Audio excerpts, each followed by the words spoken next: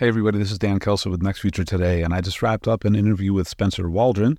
His current company is Cenrox, CENROX.com. He was previously at Prezi, PREZI.com, which is a presentation platform that competes with PowerPoint and Keynote, and to a certain extent, some of the Zoom and other platforms like that, really more about creating presentations.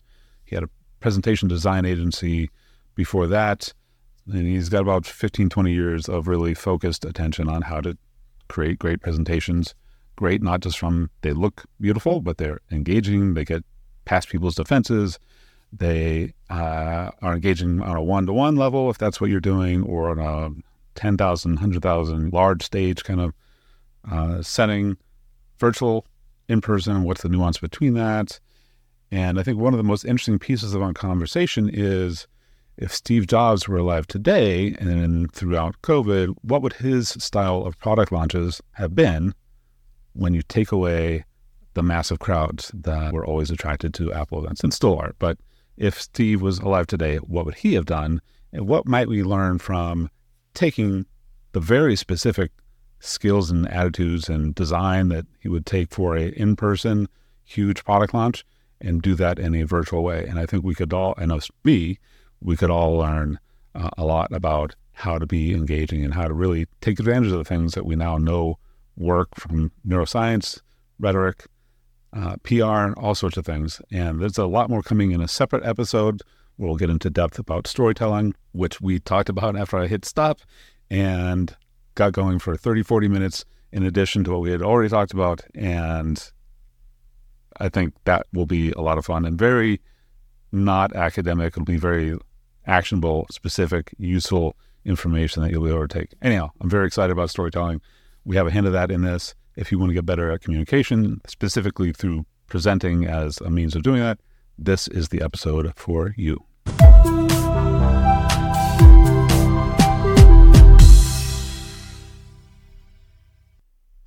Mr. Spencer, it has been, I think, 2 years since we actually last talked in real time. Exactly. But it's so wonderful that you joined me on the show. Welcome. Thank you. I'm excited to be on a call with you again. And it's been a wacky world. I think, looking back on the notes, I think we've probably met each other in 2021 because we launched PlexiCam December 2020. And then you had mentioned at some point that I'm good friends with Bruce Mulholland, who's a mutual friend as well. Do you remember which one of you found PlexiCam first? Because apparently you both found it sort of simultaneously or something, and ended up on a webinar or something that you're on. Yeah. I can't remember who found it first. Okay, I know that I bought it in March 2021. Oh, no kidding. Okay. It was really. I think it may have been me because I was hunting to solve a problem, and I'd started, obviously. We'll probably talk a bit about Prezi, but because of my work with Prezi and Prezi Video, and I've been doing stuff on YouTube, that I kept coming up against this problem that I need to be looking at the camera when I'm talking to people. And I tried all kinds of things and nothing was working. And I tried to think earlier today, I can't remember how I first came across PlexiCam, but the second I saw it, I was like, genius, absolutely genius. It's like such a fantastic solution, because in my head, it'd be great if there was like a camera that was built into the middle of the monitor or something. And then when I saw that, it was just a complete no-brainer, and I've used it ever since. So, yeah. Oh, awesome. And it's funny. I mean, so my partner, Tom, invented this, but so I feel bad that I tend to get the credit because I'm the one that talks to more people about this. But it is funny how, especially early on, so many people said, oh, thank God this exists. Yeah. Well, if it wasn't for COVID, it wouldn't have existed. It would have just been an idea that Tom was using himself in a very different, not productizable form. Yeah, cool. I think when we first talked in 2021, I knew Prezi from in-person presenting, and a while there I was covering mind mapping and like that. So the kind of explosive presentations that you could create or something, that's how I associated Prezi. But, Prezi now is like a really full-featured, video experience, which is, between Prezi and like Ecamm and a couple other players. What perfect timing for COVID to happen. And like, hey, we have tools that already make it so that your Zoom calls are not as boring as they're going to be otherwise. So you've been doing video presentation and in-person presentation as a profession, as a coach and working with a software company, all that for over 10 years. Is that safe to say? Yeah, I was with Prezi for nearly, I think it was about 9 years up until last year. Okay. And before that, I used to run a presentation design agency. I've been in this space quite a long time. The video thing, there's an interesting story there in the sense that we kind of Prezi Video launched in November of 2019, literally a handful of months before COVID hit. And it was, for me, when I, because you can, connect the dots looking backwards, but, when I think back, it was like, it's a good example of how Prezi was always looking to leapfrog into the future. Like, what's the tool people are going to need in the future? And I think what we at the time saw at Prezi was more and more people taking their Prezi into Zoom and other, online video calls. And we were like, there must be a better way to do that, so the presenter doesn't like disappear and the presentation takes up the whole screen. And how Prezi Video started out life as Prezi AR. It was an augmented reality tool in the beginning, where you could hold your finger for a second and it would move it. But eventually it ended up being Prezi Video, and it just almost through complete luck, we launched, 3 or 4 months before COVID hit, and then it was just a roller coaster ride after that. Well, that's wild. I feel bad. I mean, COVID obviously was not a good thing on the large scale, but it is amazing how much innovation it unleashed that was probably bottled up for a very long time. And that is one thing I wanted to talk about, actually. I mean, what happened to Cisco and WebEx? They just completely lost it. They were the verb for, your presentation platform virtually.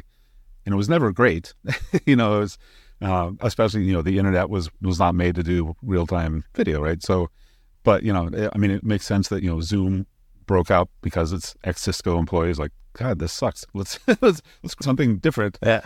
And it's one of those, there's a book that's called like $1 Billion Failures or something that came out probably 10 years ago. This is one of those, like, what a massive opportunity that fell on the floor and then Zoom ran away with it. Yeah. So in my 2014 book that Tom and I wrote called The Gen Z Effect, I coined a term called slingshotting, which you use the variation on like you and I and Rich and a lot of our friends that are in this kind of space tend to be early adopters of things, and we're on that front edge, which is exciting and thrilling and expensive and time consuming and all sorts of good and bad things.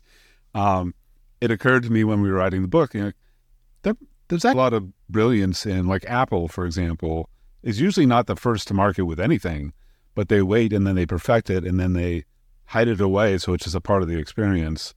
And it's interesting to tie this back into presenting. COVID really, so once you take away the standard tricks that you might use if you're on a stage, and now you got to go virtual, and now you got to run everything yourself, like lighting, microphone choice, background decisions, all sorts of stuff. That's a lot. It's a very different experience. So it's not just what am I presenting from a content standpoint, but how the hell do I execute it so that it looks like I want it to look, because it's up to me unless you have a huge budget. I definitely felt that when even before COVID, because what became Prezi Video started 3 years before that.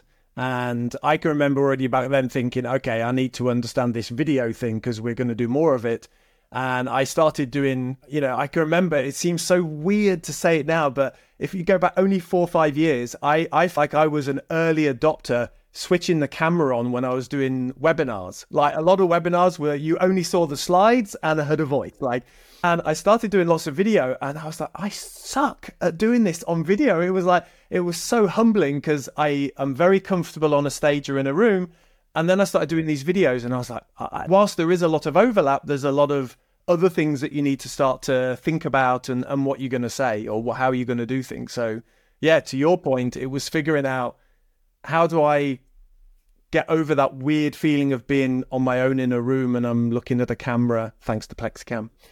Lighting and clothing and how I need to exaggerate my voice and my movement a bit more than I would if I was on a stage. Movement becomes quite important. So yeah, many lessons along the way to kind of start to piece together, okay, how does this work? So Steve Jobs was famous for his, one more thing, and just overall the way that he was an incredible marketer and sales guy, P.T. Barnum kind of stuff. If Steve was alive today or through COVID, do you think that his style of like every 6 months sort of here's the thing that Apple's working on, do you think he would have changed his approach? Would he would have mastered the presenting sort of world, or where do you think he would sit? That was a very specific style he had for a long time. I love the question. Yeah, because here's what a lot of people don't know about when he did those amazing product launches at Macworld. Yeah. It would be 4 months in the making. He would go weeks before the live show and look at the lighting, and it was you really felt it's like putting on a theatre play, like a performance. And I think that's what I always took from him is that takes 3 weeks to make an impromptu speech, that nothing great happens without planning. And he was definitely somebody that took that to the nth degree. And I could say if he did start to, let's face it, COVID would have forced that more in a way.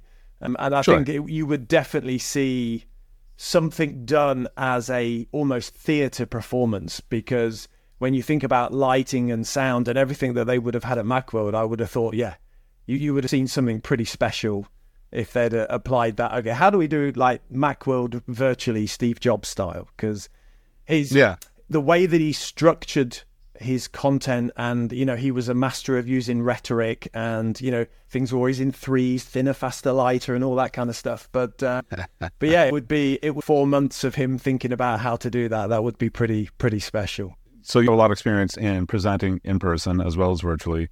What are some of the most common, now that we've gone 3 years through a period where people should have picked up at least something about how to do virtual presenting better, like turning on your camera, which is funny that it used to be not even possible.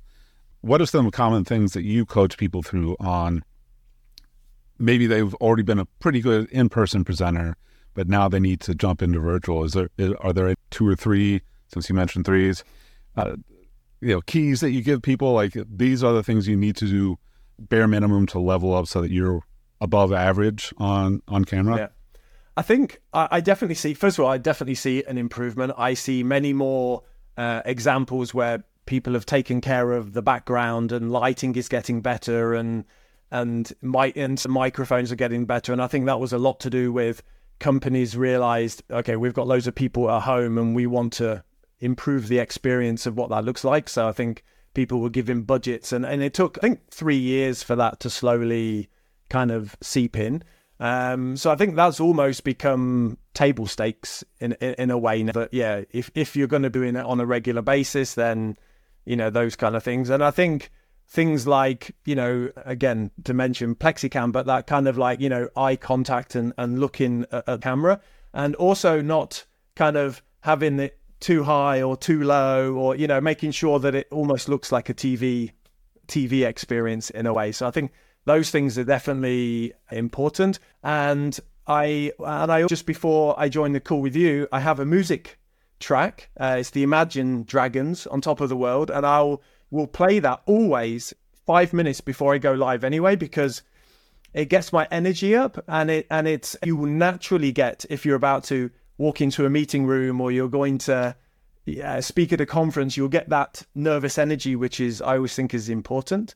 So I think little things like that can make you feel a lot better. And then the big one for me that I discovered was this, I call it 20% rule. So 20% more of everything. Raise your voice 20%, 20% more hand movements, because what feels almost unnaturally big or dramatic to you when you're here standing, to the audience, the video, the screen, it reduces it. So you need to go a little bit higher to kind of get that effect. And the 20% rule with your voice is another side benefit to that, is it will almost eliminate filler words, because filler words come when we're relaxed and we're talking fast. And if I raise my voice a little bit, it's hard for me to go that fast or to do that. So it's lot the benefits from it. Yeah, I've been professional actors, actresses. The same kind of thing has come up, like, and I think they tended to say more than 20% for, like, you're trying to, especially if you have this description works better if you're just using like your built-in camera on your laptop. But if you're trying to get your energy through a tiny little pinhole to people on the other side, just think about that. Yeah. You know, if it was physically, you would need to push it through a bit more forcefully than just. So there's two pieces I wanted to hit before we wrap up. So one is, I'm a chemist, so I saw that you have a periodic table of sorts that I couldn't see because the screenshot that I saw was very small, and when I blew it up, it was just a bunch of pixels. Yeah. So I'm a sucker for anything that resembles a table of elements. What is that? So it was or is. I built what I called the periodic table of emotions, and it kind of came from discovery. And I guess this has been like a long journey of mine as I went deeper and deeper into like presenting, storytelling. How do I structure things? That I kept coming back to this. Okay, let's start the neuroscience a bit. How does a human being, when we have that kind of content put in front of us? And it's the first time I discovered that emotions and feelings are two different things. So an emotion is physical. It's that physical manifestation in our body. So if you take fear, for example, fear is my heart beats faster, sweaty palms, adrenaline in the blood system. And a feeling is a conscious thing. That's in our cerebral cortex. It's how we interpret what's happening to the body. So if I've got that emotion of fear and I'm shaking and sweating, my brain is going, it's fight, flight, freeze. It's like, oh my God, something terrible. Let's run away. And that's the classic how people feel sometimes when they're going to do public speaking. But then I say to people like, okay, but what do you feel? What's happening physically in your body when you're excited? Same thing, right? Sweaty palms, adrenaline in the blood system. But now you're about to go on a roller coaster and you love roller coasters. So for me, what I suddenly discovered was this answer to why we feel scared of public speaking in the first place and how we can get over it. Because what I started saying to myself was, okay, instead of those 10 minutes before, because I used to be a terrible, terrible person for imposter syndrome. And I would be like, oh my God, look at this room. They're full of people. They're more experienced than me. And who am I to say this? And it like made me nervous. And then all the saliva would disappear from my mouth. And it was like, it was only when I started to say, it's pretty cool I get to do this. Maybe I get to help people. Maybe I get to change something that somebody does for the better. And for me, it came this idea that there's only really two things that can help cure a fear of public speaking. And one is to do it many, many times. It's like any other fear. The more you do it, the less scary it becomes. And the second is to change that inner narrative as you kind of go into a talk. That's where that periodic table of feelings came from. And then as I kind of went deeper into it, I came across an amazing book called The Neuroscience of Leadership. And this is where I discovered that when you look at the emotions, we only have 8 emotions. So 8 different sets of physical things that happen to us. And 5 of them are what they call survival emotions, which are all the anger, fear, disgust, sadness, shame. And got 2 what they call attachment emotions, which is love and joy and excitement. And you suddenly realize, God, yeah. So like 5 of our emotions are the fight, flight, or freeze. They're trying to keep us safe all the time. And it also kind of makes you realize why somebody's not going to be receptive to your message in the beginning, because they're going to start in that mode. And what I need to do is I need to move them into the excitement. And the way to do that is the 8th emotion, which is surprise. And surprise is called the potentiator.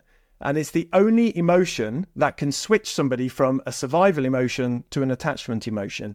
So that was for me another massive bell ringing above my head that, so if I bring an element of surprise early in on my talk, I can take somebody from a, who is this guy? Can I believe what he's telling me? Is this a good idea? To, that's interesting. I'm curious. I want to know more. Totally changes how I'm going to be receptive to the messages after that. So for me, the emotion stuff is the core of understanding how to persuade somebody, how to be memorable, how to be effective. So sort of traditional, like there's conversational marketing is a term that's come up. So Yes. I'm in the Boston area. HubSpot created that, and it's a massive industry, right? So, and part of that is don't be so damn formal, basically, in your marketing, your presenting, or whatever it is. There are other people out there that you should talk to like they're humans and not robots. You know, the AI will be pitching and selling to itself soon here. But while it's still us humans, we should act like we're a human and interact with people. So how do you think about sort of traditional presenting, which tends to be one way, unfortunately, versus conversational presenting? What is that up for you? I think for me, it's about, always follow human behavior. So for me, it was this idea that the HubSpot thing. So the internet and inbound marketing totally changed the world of marketing. So if I think when I first started working, if I wanted to buy anything from a company, I had to ring them up. They would send a brochure, and eventually a salesperson would come, and it was their job to transfer information to me via a presentation, and I could ask questions and things like that. But what happened slowly over the last 20 odd years is if marketing's doing their job properly, all that information that used to be in that presentation is now on the website. So when I want to buy something, I go to your website, I look at all the things, I go research your customers. Like by the time I actually talk to you and say, hey, let's have a meeting, I'm already a long way through my purchase process. The reason you or agreeing to a meeting is I've got 3 questions that I couldn't find, and that's what we need to talk about. And then I was just on a mission from then. So for me, it was that idea that in going into that meeting and saying, thank you for giving me 20 minutes of your time. How can we best spend it? Like ask for directions. I want to know how hot or cold are you? I want to know, why did you agree to this meeting? Why are we having this conversation now? Like, because I've got a presentation that's got 100 things in it, but I only maybe want to show you 3 or 4, but I don't know unless you tell me. And I think, so for me, it just opened up this whole way of communicating with somebody in a meeting that's going to be a lot more effective. And I started playing around with, okay, now for some people, that's really scary because you need to know the content really well. You need to be, so can you build it in a way that, somebody could still go click, click, click and go through a whole presentation versus someone who's a bit more confident or knows the content better, they can just say, okay, let's go to this bit and just talk about this bit. Personally, I still think this is we're still slightly in the dark ages. So for virtual presentations, I mean, if you're on a big stage, it's hard to get feedback from the audience anyhow because there's lights in your face and you can't see anybody, right? It's depending on where you're presenting. In a virtual setting, most of the audience participation kind of tools are terrible. They're just terrible. Or you have to do things like, hey, type in where you're from or watching, which is a thing these days, right? So, it's surface level garbage, in my opinion. So, are there some more effective ways that you see of taking advantage of virtual presentation as a way to actually get feedback? Not like sales are a different thing. I'm talking like you're doing, let's call it a webinar for lack of a better term. You're speaking to people virtually, and you do want to make sure that the presentation is customized to them, and you get us to whether you're on the right track or not. Is there any particular tool or any technique that you tend to recommend to get that sort of two-way feedback or multi-way? It's a great question. And I think the most important bit is what you said about the 1,000 people, because I now do a lot where if it's say 30 people, 40 people, I'll do it in Zoom meeting, not Zoom webinar, because I want to see everybody and I want to call on people and start to ask them, hey, what do you think about that?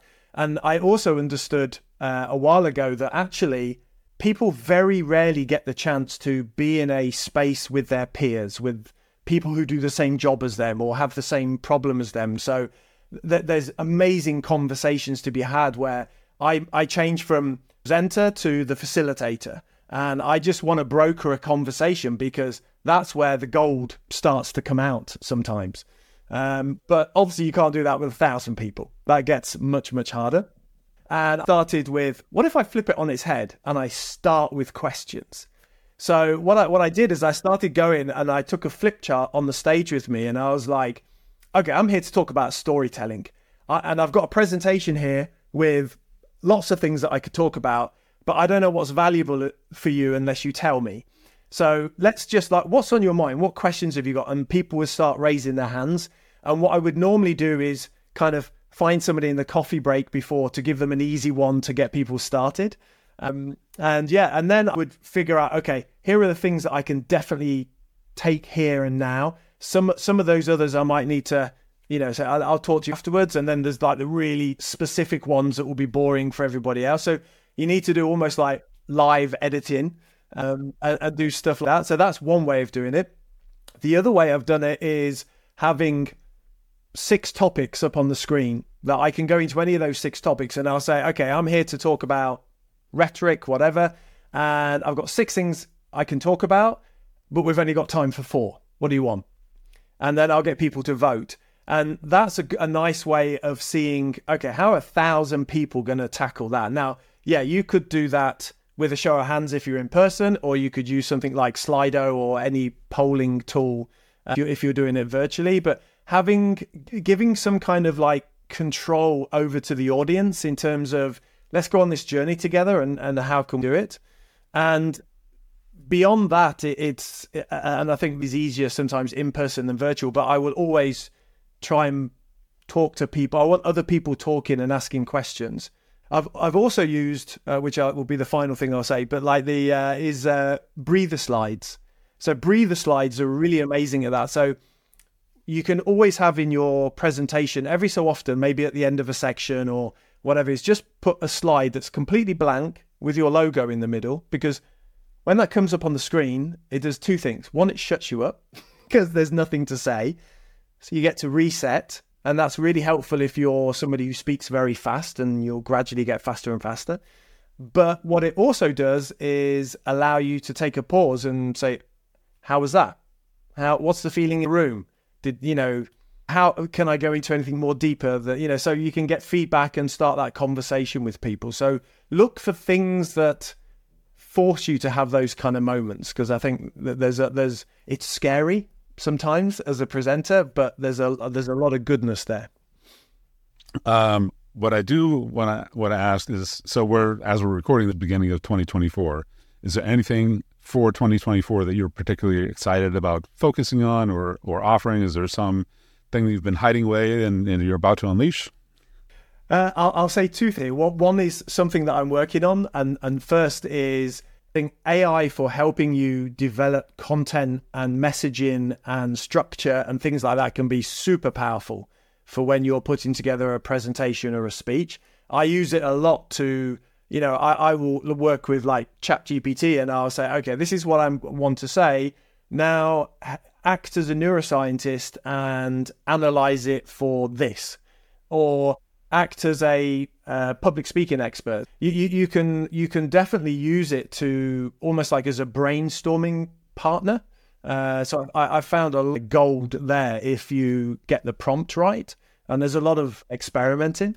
When it comes to designing presentations, I still think we're a way off. I still think, because by and large, a lot of it is based on text models. So it will take, here's a wall of text, and we'll just break it up into lots of paragraphs. And it's almost like, yeah, but we don't want lots of paragraphs of text in the presentation in the first place. So I still think there's another day I'm 100% sure will come where it will start to get more elegant. I mean, I was playing around with Prezi only the other day, which have a lot of AI stuff in it now. And that already will take text and find you an icon that's relevant and break it up. And so you see the design already starting to come. I think that's definitely something that 2024 into 2025 will definitely develop more. Or maybe it will be like the digital photography and it will be next month. Something will come out. Yeah, it's moving fast. Definitely. Yeah, so that was the first thing. And then just to touch on what I'm personally working on is I developed a platform called senrocks.com, and it was really my way of taking everything that I've learned in the last 15 years in terms of how can I help people get better at speaking and put it into a platform. So that's what I've been working on. All right. And if people want to get a hold of you based on what we talked about, since you're so awesome, how should be in touch with you? LinkedIn is definitely my second home. We were talking at the beginning about how too much time that I spend on LinkedIn. So yeah, just search for Spencer Waldron on LinkedIn and you'll find me. And I'm always happy to connect with people and talk to people. Yeah. Cool. All right. Well, so I think we'll circle back on another time to talk more about storytelling. There's a ton that I know that I want to learn. I like to pull things from lots of different industries, so not just from people who do presentations, but like who are the best storytellers, and and do we need to repeat the Pixar formula that they do every time? Maybe not. Yeah. Does that even apply to business? But I think that would be a lot of fun and also really useful, because there's usually people say storytelling is terribly important in like B2B marketing, and then there's no detail. Well, so let's get to some detail maybe. And exactly, that's great. A bedtime story for marketing. I don't know. Yeah, exactly. All right. Yeah. Well, Spencer, thank you so much for making time. But it took us a while to get this to happen. Life happens, get in the way. But I'm so glad that we made this happen, and thank you for coming on. Thank you. I've enjoyed it. All right. See you guys.